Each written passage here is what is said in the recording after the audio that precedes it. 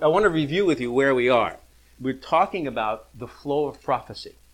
And it's not just about the end times. We talked about Jesus Christ in prophecy. We talked about how prophecy proves Scripture is true and how you can bet your bottom dollar on it if you were a betting person. And not only that, God wants us to prove that. So we also have to understand that prophecy will give you the idea of how God's plan is rolling out. It's not just about Christians. It's not just about Israel. It's about the plan for the world and how it all maps together. And we can understand that. Remember what we know about God. Many things we know. One of the things is that there is no king or despot or great or not so great ruler that ever comes to power unless God installs that person in power, right?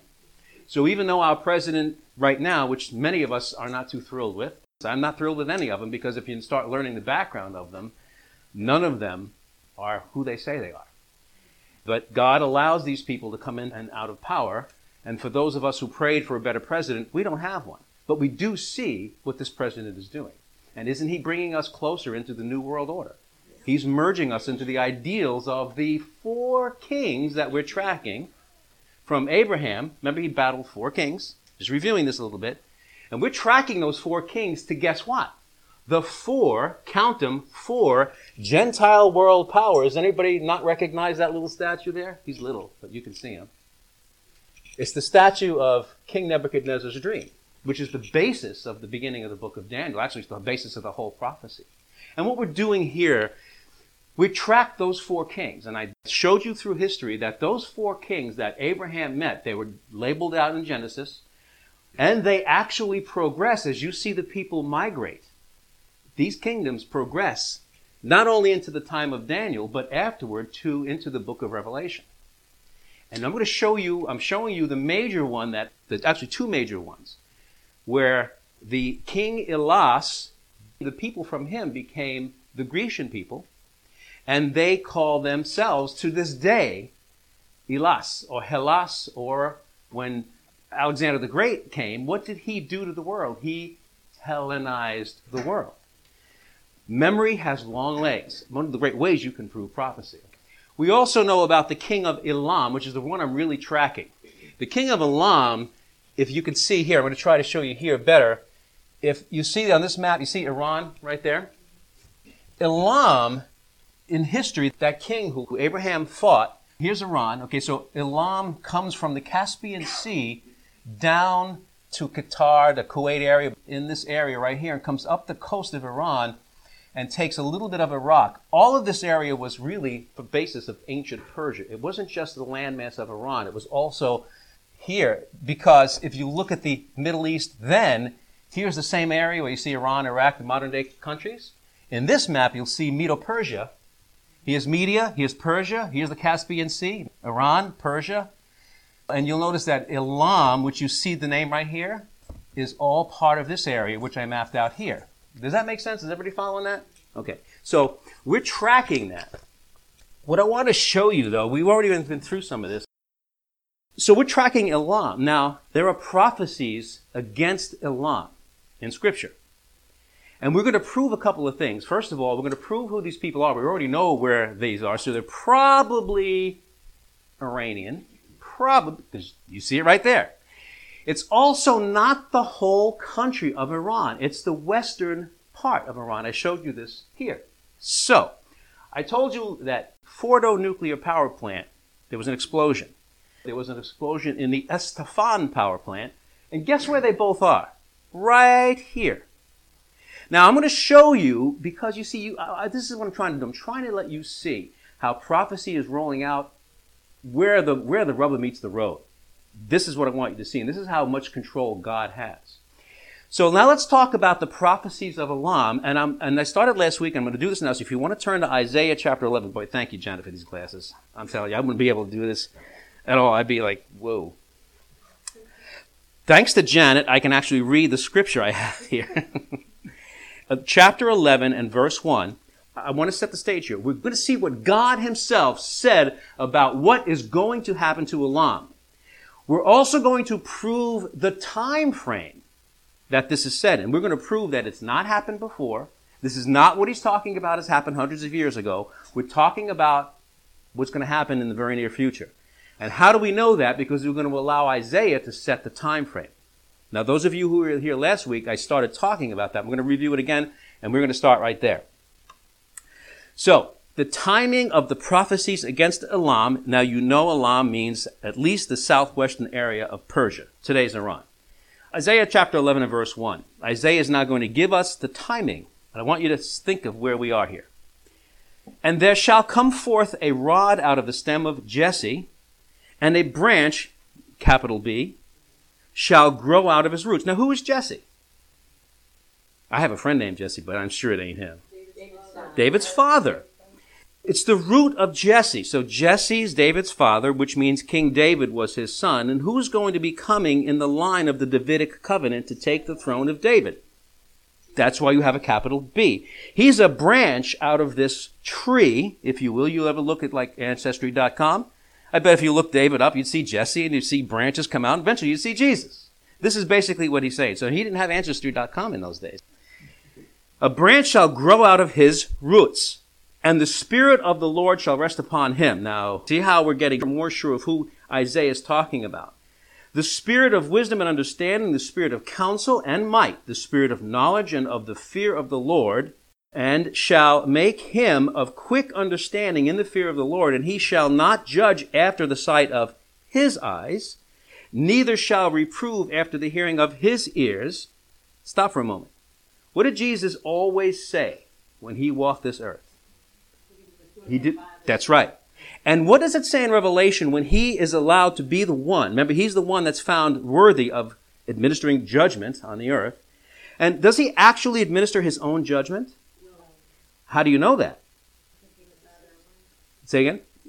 You're right, but I'm trying to get you to realize what he said, because we know that he said verbatim, I never speak my own words. I only speak what the Father tells me. And if you've seen me, you've seen the Father. But he also says that he will tread the winepress of God's wrath. So the winepress and the grapes are already there to be crushed. The winepress has been prepared, and the winepress has one job. It's to crush grapes. So we know that the tools and the grapes are all ready. There's someone who's going to have to operate the machine, because the grapes will not crush themselves. And it's God the Father is not going to be the one to tread the winepress of his own wrath. It's going to be Jesus Christ. This is what he's saying here. And so he shall not judge after the sight of his eyes, neither reprove after the hearing of his ears. He did not come to judge when he first came here. He came to offer salvation in the coming thing called the church. This thing just did not exist until he went away. That's why he acted like a Jew. That's why he kept the law, because the church didn't exist yet. And that's why the apostles were confused. And that's why they were a little bit sad, too, because they thought he came to administer the kingdom of God at that time and get rid of the Roman oppression, but that didn't work out that way. Matter of fact, he got led to a cross, and they really couldn't understand that, and they all fled except for one. So, who is Isaiah talking about here? See what I'm trying to establish?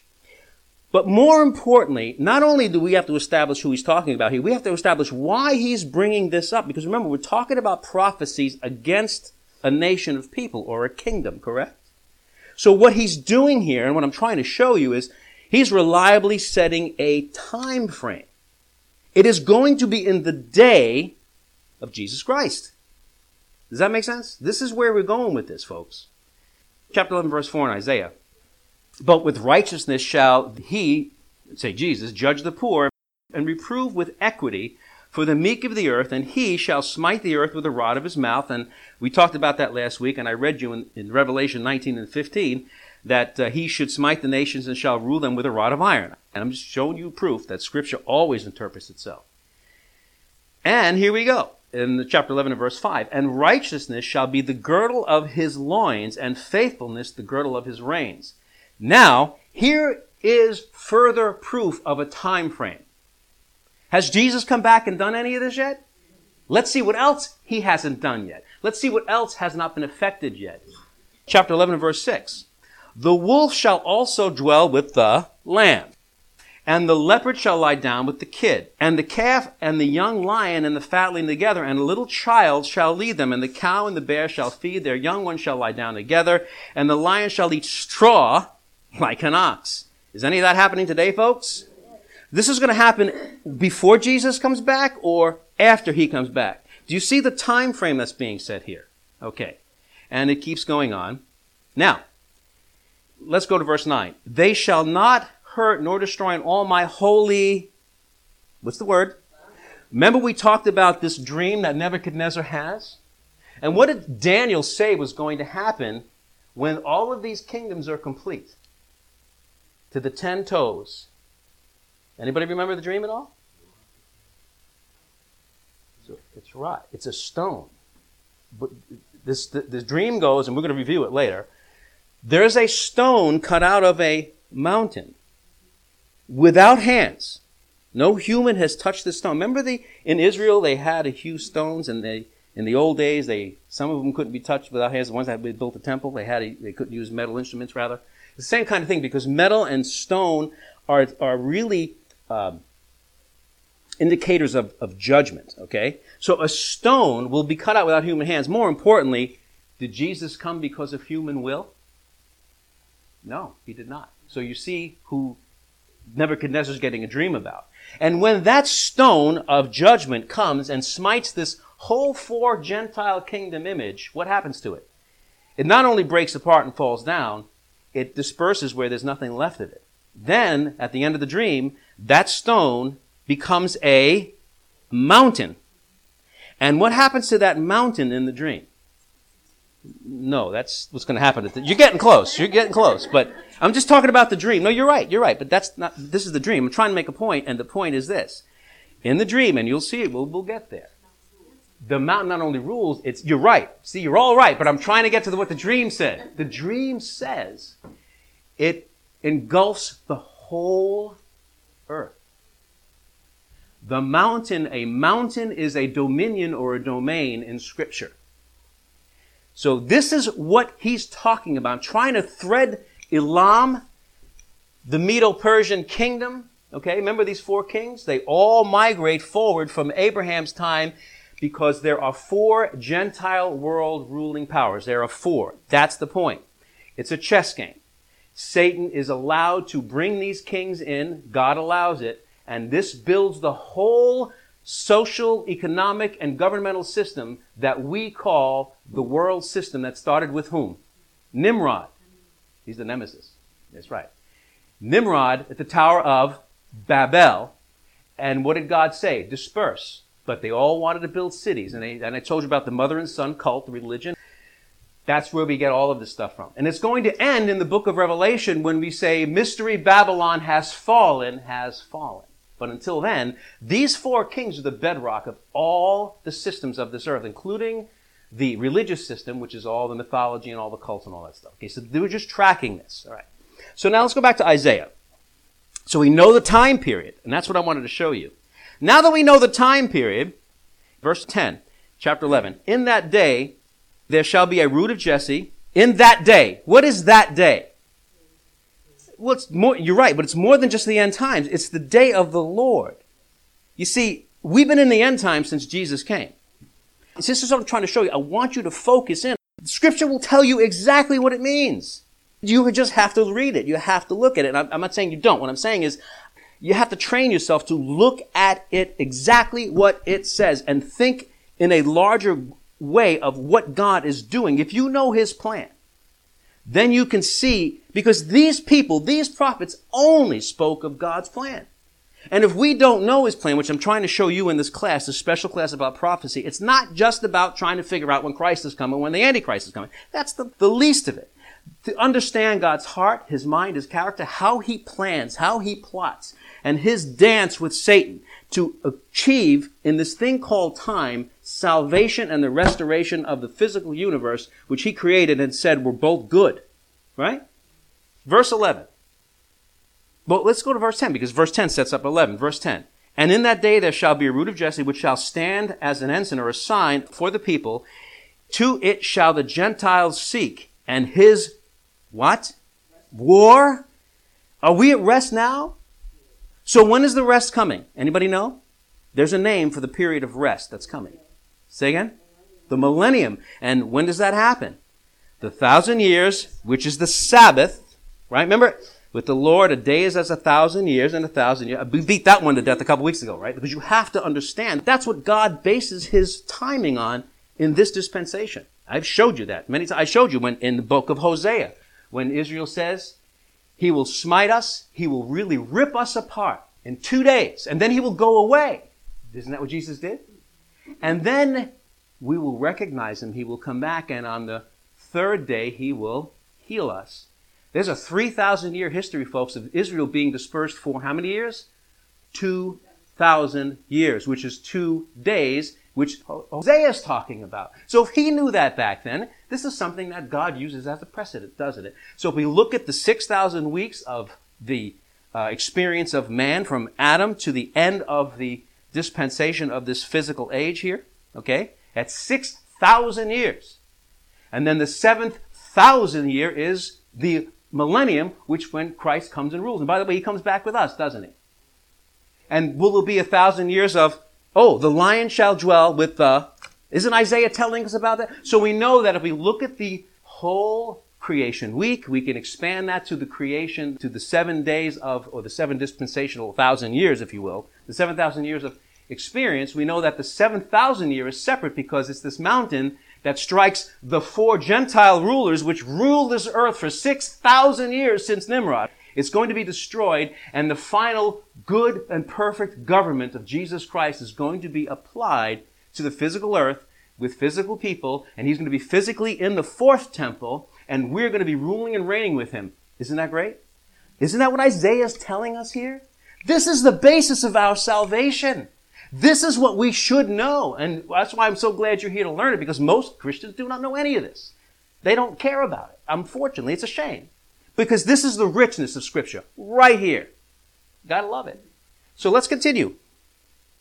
So we know he set the stage. We understand that now. Verse 11. And it shall come to pass when? In that, not this day, not another day, that day, that the Lord shall set his hand again the second time to recover the remnant of his people. When was the second recovery of the remnant of his people? When was the first recovery of the remnant of his people? Well, it was really Babylon. Babylon. He put them into bondage. Also, you have to realize, they weren't his people yet because they haven't come into covenant with him. They came into covenant with him at Mount Sinai. That's when they were given the law. That's when they were set apart, and that was the genesis of what he calls his people. So it's not that they weren't his people before, but the technical covenant, like you and I can't be his people through Christ unless we enter a covenant. So we have to look at it from this legalistic. See, God is he should be a lawyer because he invents the proper protocols and he sticks to them. And he says, I am the Lord, I do not change. And Satan knows this. So Satan still thinks he can win because God says, if you can do these things and usurp this whole system by placing your man instead of the line of the root of Jesse through David, if you can place your man there, you win. Adam was the first king of the world. He failed.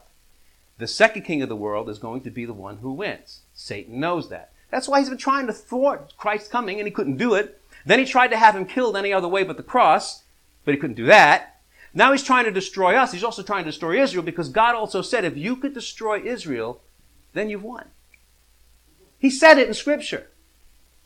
So you see the panorama here is unfolding before us. It's a beautiful thing. Okay, so in that day, the Lord shall set again his hand a second time. The second recovery was 1948. 19 what? I said 49. Hey, you're close enough. You're close enough. Yeah, that's all right. May of 1948. Okay? May of 1948.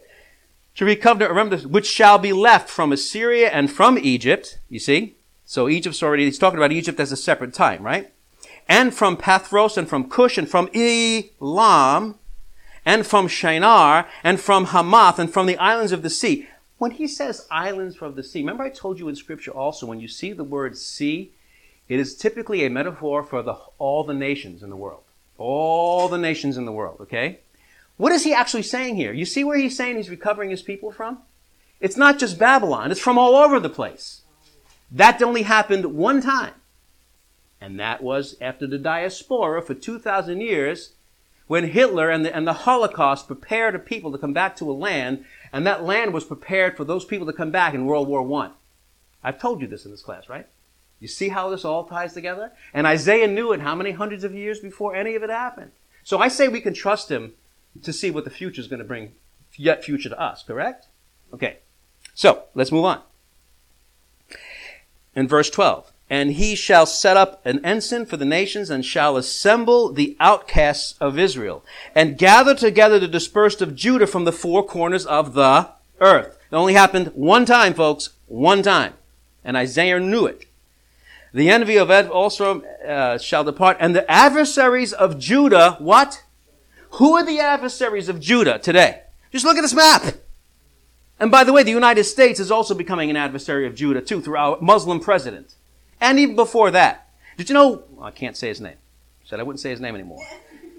There is a major Christian leader of a major Christian church, the biggest in this nation as far as I know. You know he's a member of the Council on Foreign Relations? Oh, yes, he is. You know who else is a member of the Council on Foreign Relations? All of these presidents, including President Obama. Do you know what the Council on Foreign Relations does? Oh, they'll tell you they do nice things. They don't. I, as a Christian, would never be a member of the Council on Foreign Relations or a Freemason. I'm just letting you know, folks. Know who you're dealing with. That's all I can tell you. You've got to know who. Don't trust other people to tell you everything's fine with whomever. If you and I don't know, and we don't let the Holy Spirit tell us what is poison and what is not. Look at what these people do. If you have anybody trying to unite the world's religions, stay away from them. And this person who I just mentioned to you, which I can't mention his name anymore, I just told you, he's either going to have it very soon or has already had it in California, a major rally to unite Christians with Muslims, to find the differences between the two. If you don't know who I'm talking about, ask me after class. I am angry because there are so many people who are duped by these people because they come out with with what they do, and everybody's combined. You know who he associates with himself to? Let's see, get me off on a tangent here. People who associate themselves with Oprah Winfrey. He's coming up with all these programs. They're going to have 100 churches they're going to plant in a year, every year. This guy went to Syria 4 years ago or 5 years ago, somewhere around there. And the State Department told him not to go. You know why he went to Syria? Because he's trying to unify Islam with Christianity. What about Israel? What about what the Bible says about this stuff? Well, let's find out what the Bible says about this stuff. I just wanted to make sure we understand. Do you see what Isaiah is saying here? The time frame. We sure about that? Is there any question? Okay. Isaiah 11:14. But they shall fly upon the shoulders of the Philistines toward the west. They shall spoil them of the east together. They shall lay their hands upon Edom. Who are the Edomites? I've said it in this class. Who are they? No, but they're close in proximity. They are the Palestinians. They are the Palestinians. It was Jacob and Esau, the fighting in the womb. And Jacob was renamed, what? Who's Jacob? Israel. And then what was Esau renamed? Edom. And it was his people who came to the east. You can't see it here so much, but there's Syria here. Oh, here's Jordan right here. Moses wanted to travel through Jordan to come up. He asked the Edomites if he could do that, and he says, "We won't hurt you. We won't even trample a head of wheat. We'll only take what we need. We'll pay you for it, whatever." And they said, "No." The hatred from the womb, Jacob and Esau, is today. The Edomites set their kingdom or their stronghold in Petra of Jordan. These people are Jordanian. These are the people who came up with this lie that they have a right to that land. They want Israel destroyed. And there are Christians who don't know that, folks. There are Christians, I've talked to some, let me tell you. They think the Palestinians are just looking for a home. Really? Do you know that Herod was an Edomite? Edom. They shall lay their hand upon Edom. Have they done that yet? They're trying to make peace, and look what happens to them. And Moab and the children of Ammon shall obey them. And who's the them he's talking about here? Israel in that time. You see? Tying it together for you? And the Lord shall utterly destroy the tongue of the Egyptian sea, and with his mighty wind shall he shake his hand over the river the river Nile, and shall smite it in 7 streams, and goes on and on and on and on and on. Okay? Let's go to chapter 12 verse 1. And in that day shall you say, O Lord, I will praise thee, For you were angry with me, but your anger is turned away and you have comforted me. Who's saying that? Israel. Have we set the time frame? Has anybody got a question? I know I'm beating this up. I want you to see that Scripture always tells you what it means. You don't have to listen to anybody else. You can actually study history. Secular history. You can study Scriptures. You can study things that may or may not be, from saints or whatever you want to talk. But the more you know about what happened, the more you see that the Bible is so plain. That's why this is the truth. It's not just the truth. It's so plainly laid out. Yes? Back to the 7,000 years. Mm-hmm. Earlier, yes. Do you feel like Ooh. I'm going to let you determine that as we go along. How's that? Who the Edomites again? Who? The Edomites are the Palestinians. The modern-day Palestinians. The Ammonites. Oh, I got to look back. I don't remember all these people. I can get the answer. I just don't remember. I can't remember all these people. They're not nice, though, I'll tell you that. They don't like Israel, I'll tell you that. I'm sure you can track them to this day. I just can't remember. And Ammonite, was he? King Xerxes? Okay, so there you go. See? It has. Oh, good. So they didn't like Israel, did they? And Purim's coming up.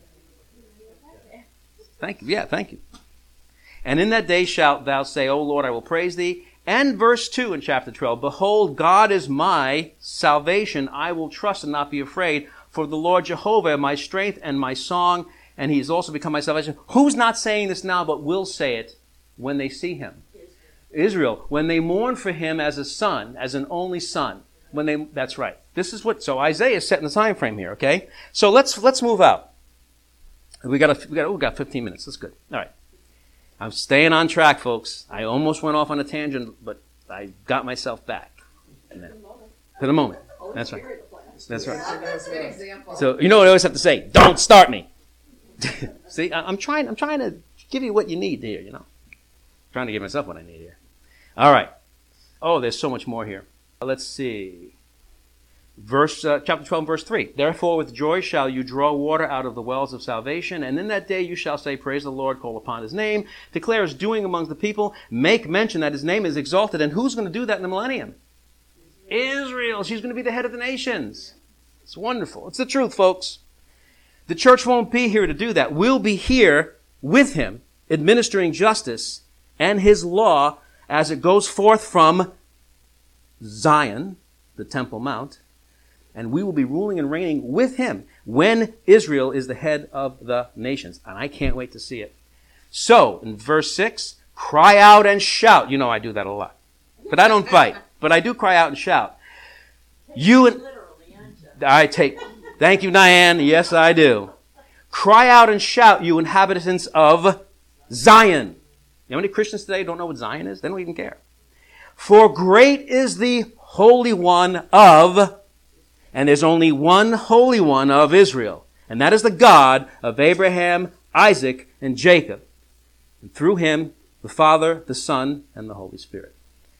Isaiah, you float my boat. Great is the Holy One of Israel in the midst of Israel. And that's coming in the millennium, that 1,000 years.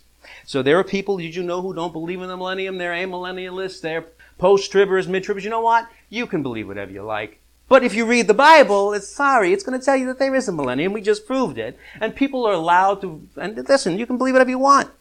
Believe it or not, or read the Bible. I had to believe me. I know because I believed the lie. I told you this. I am the chief of believing lies. I wouldn't have eaten pork because I thought I was going to hell. I told you that. That's why I am one of these people who've been set free from bondage. And I don't take it lightly.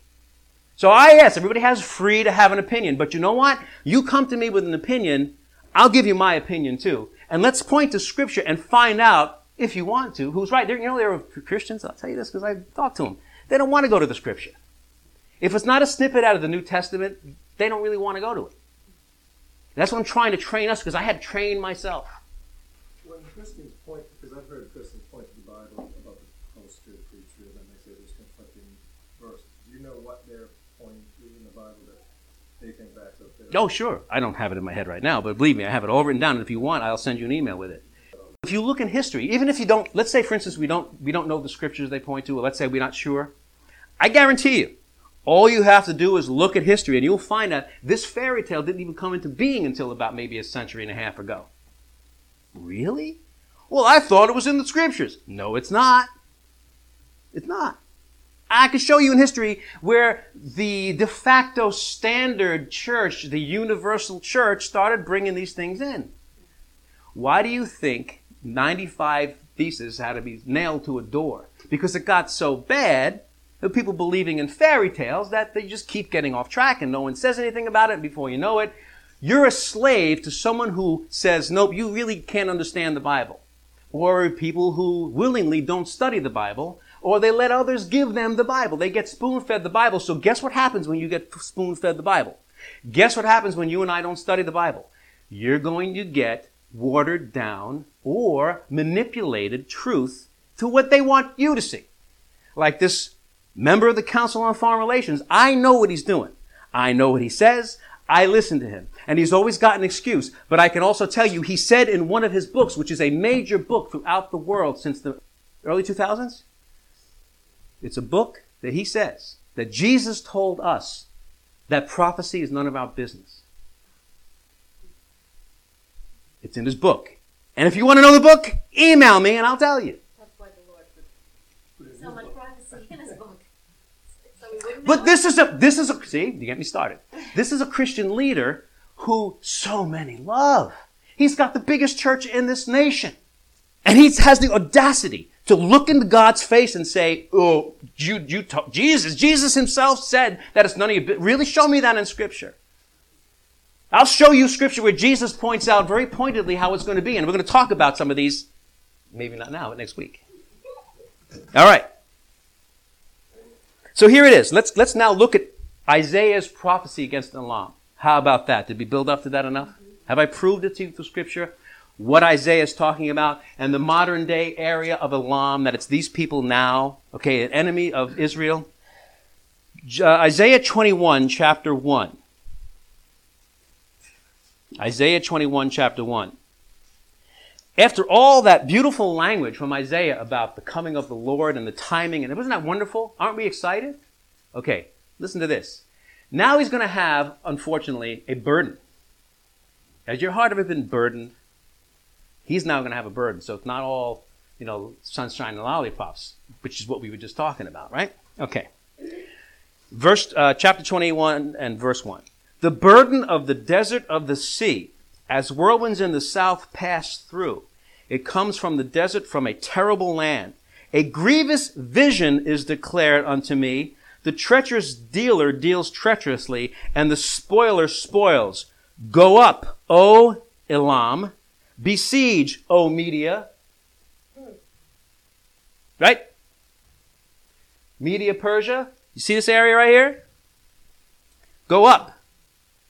All the sighting thereof I have made to cease. Therefore are my loins filled with pain. Pangs have taken hold upon me as the pangs of a woman that travails in childbirth, basically. I was bowed down at the hearing of it. I was dismayed at the seeing of it. My heart panted. Fearfulness affrighted me. The night of my pleasure has turned into fear upon me. Prepare the table. Watch in the watchtower. Eat, drink. Arise, you princes, and anoint the shield. What is he saying here? Get ready for battle. For thus has the Lord said unto me, go, set a watchman. Let him declare what he sees. You need to be a watchman. I need to be a watchman. Even if you're not given the gift of knowing prophecy, you are a watchman or a watch lady of something. We are here to warn. We are here to warn with the end of making people see so that they will take advantage of the salvation that we once did not have. We're warning them. There's no escape. For thus saith the Lord unto me, go set a watcher, and let them declare what he sees. And he saw a chariot with a couple of horsemen, a chariot of donkeys, and a chariot of camels, and he hearkened diligently with much heed. And he cried, a lion, my Lord, I stand continually upon the watchtower in the daytime, and I am set in my ward whole night. He never leaves his post. And behold, here comes a chariot of men with a couple of horsemen. And now he's watching from the wall, and is approaching the forefront, right? The pointmen of an army. It's only a couple at this point.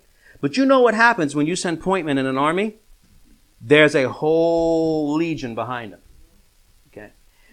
And behold, here comes a chariot of men with a couple of horsemen, and he answered, and he said, Babylon is fallen, and all the graven images of her gods has broken under the ground. And that's the end of this. All this whole graven image, this whole thing is fallen, is fallen. Now, let's go to Jeremiah.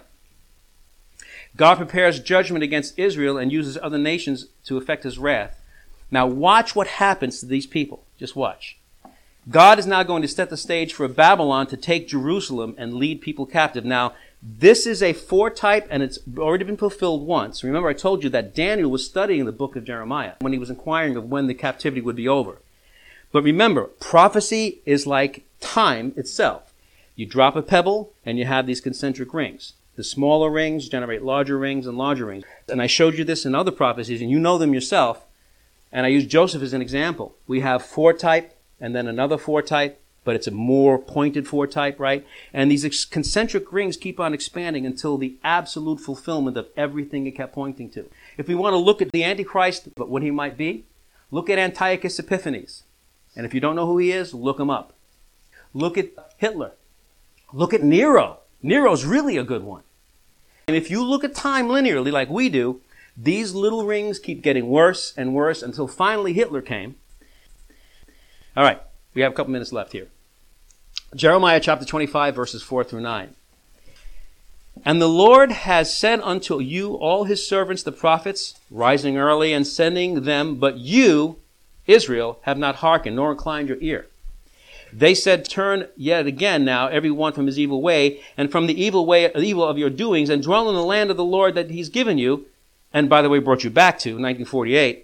And go not after other gods and serve them. And he goes on and on and on. So let's go to verse 7. Chapter 25 and verse 7. Yet you have not listened or hearkened unto me, says the Lord. Yet you have provoked me to anger with the works of your hands to your own hurt. By the way, can we take some example from that too? Remember what I said about sin? We always look to forgiveness, and we should. But to me, that kind of sometimes can cheapen sin. He says, you know how we are pretty much in this world. Well, if we sin, we can be forgiven. That's wonderful. That's marvelous. But what we don't think about is when we do that, there are consequences. Always. Always. Always. Don't dwell so much on the forgiveness. Get away from the sin. Stop. Therefore, thus says the Lord of hosts, because you have not heard my words, behold, I will send and take all the families to the north, and he's going to take them captive to Babylon. Now, let's look at the modern-day counterpart to this. I'm going to wrap up right here. The modern-day era, now we talked about the captivity to Babylon, which was Iraq, but we also know that Israel has been regathered. This is what Isaiah said, from all of the lands. So now let's look at this here.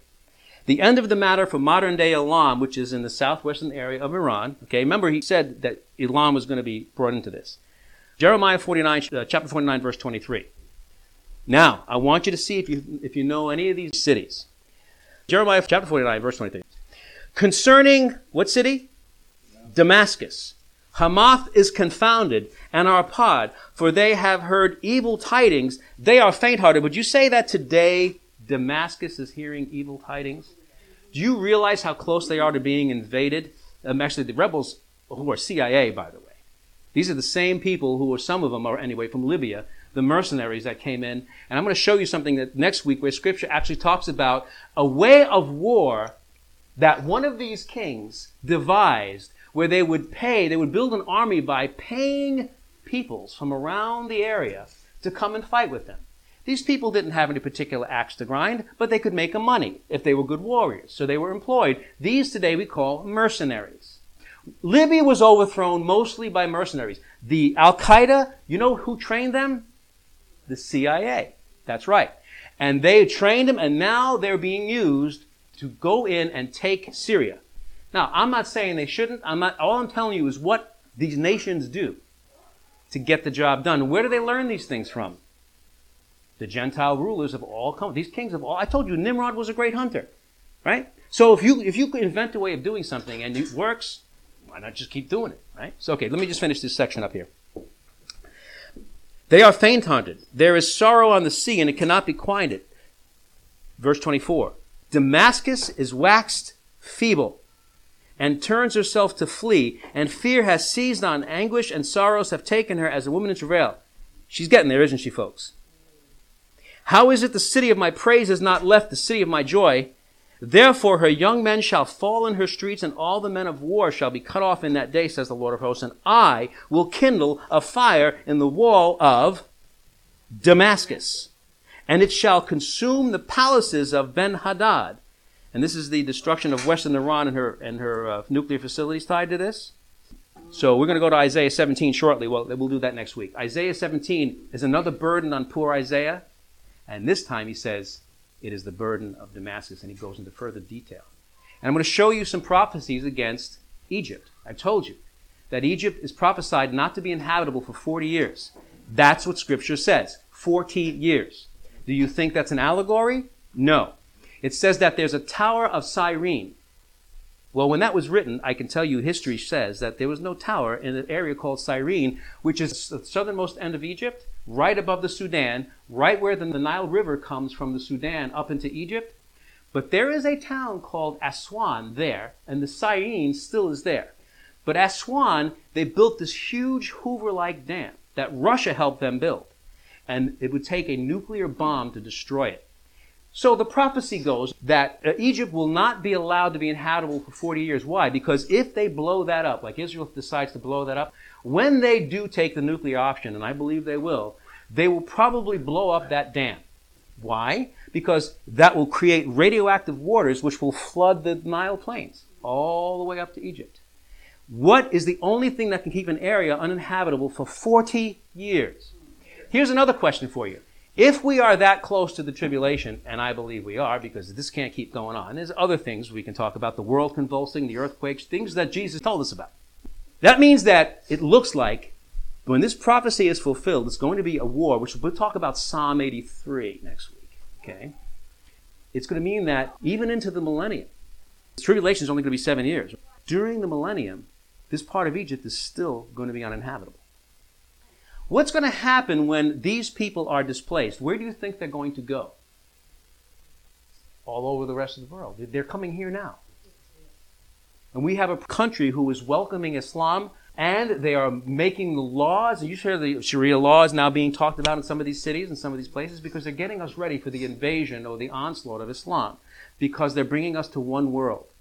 And right now, although I do not believe it will last, the Antichrist will not allow it to last, in my opinion, and I have my reasons for that. I'm not going to get into here, but I'm going to tell you something. Islam is going to grow. It is going to be consuming until the Antichrist gets rid of it, because he's going to have to say that he's God. And 3.5 years into the tribulation, he's going to be moving into the newly rebuilt temple that he's going to allow Israel to build, and they're going to think he's God, Messiah. Because he's going to say, you can not only rebuild the temple, but you can start your daily sacrifices again. If you were a Jew, what do you think? Hey, he must be God, right? Then he's going to move in 3.5 years. And that's when Jesus says in the book of Matthew, in the days of the tribulation, what he said was that there will be a place prepared for the Jews left in that day, right? And where are they going to go? They're going to be taken on eagle's wings, and they're going to be taken to a place of safety. Oh, we're not supposed to know this, though, because Jesus said it's none of your business, but Jesus said it. Okay, so I would err on the side of Jesus. That place will probably be, for many reasons, that same place where the Edomites had their little kingdom, which is in Petra, which is an impenetrable fortress, the Red Rose City.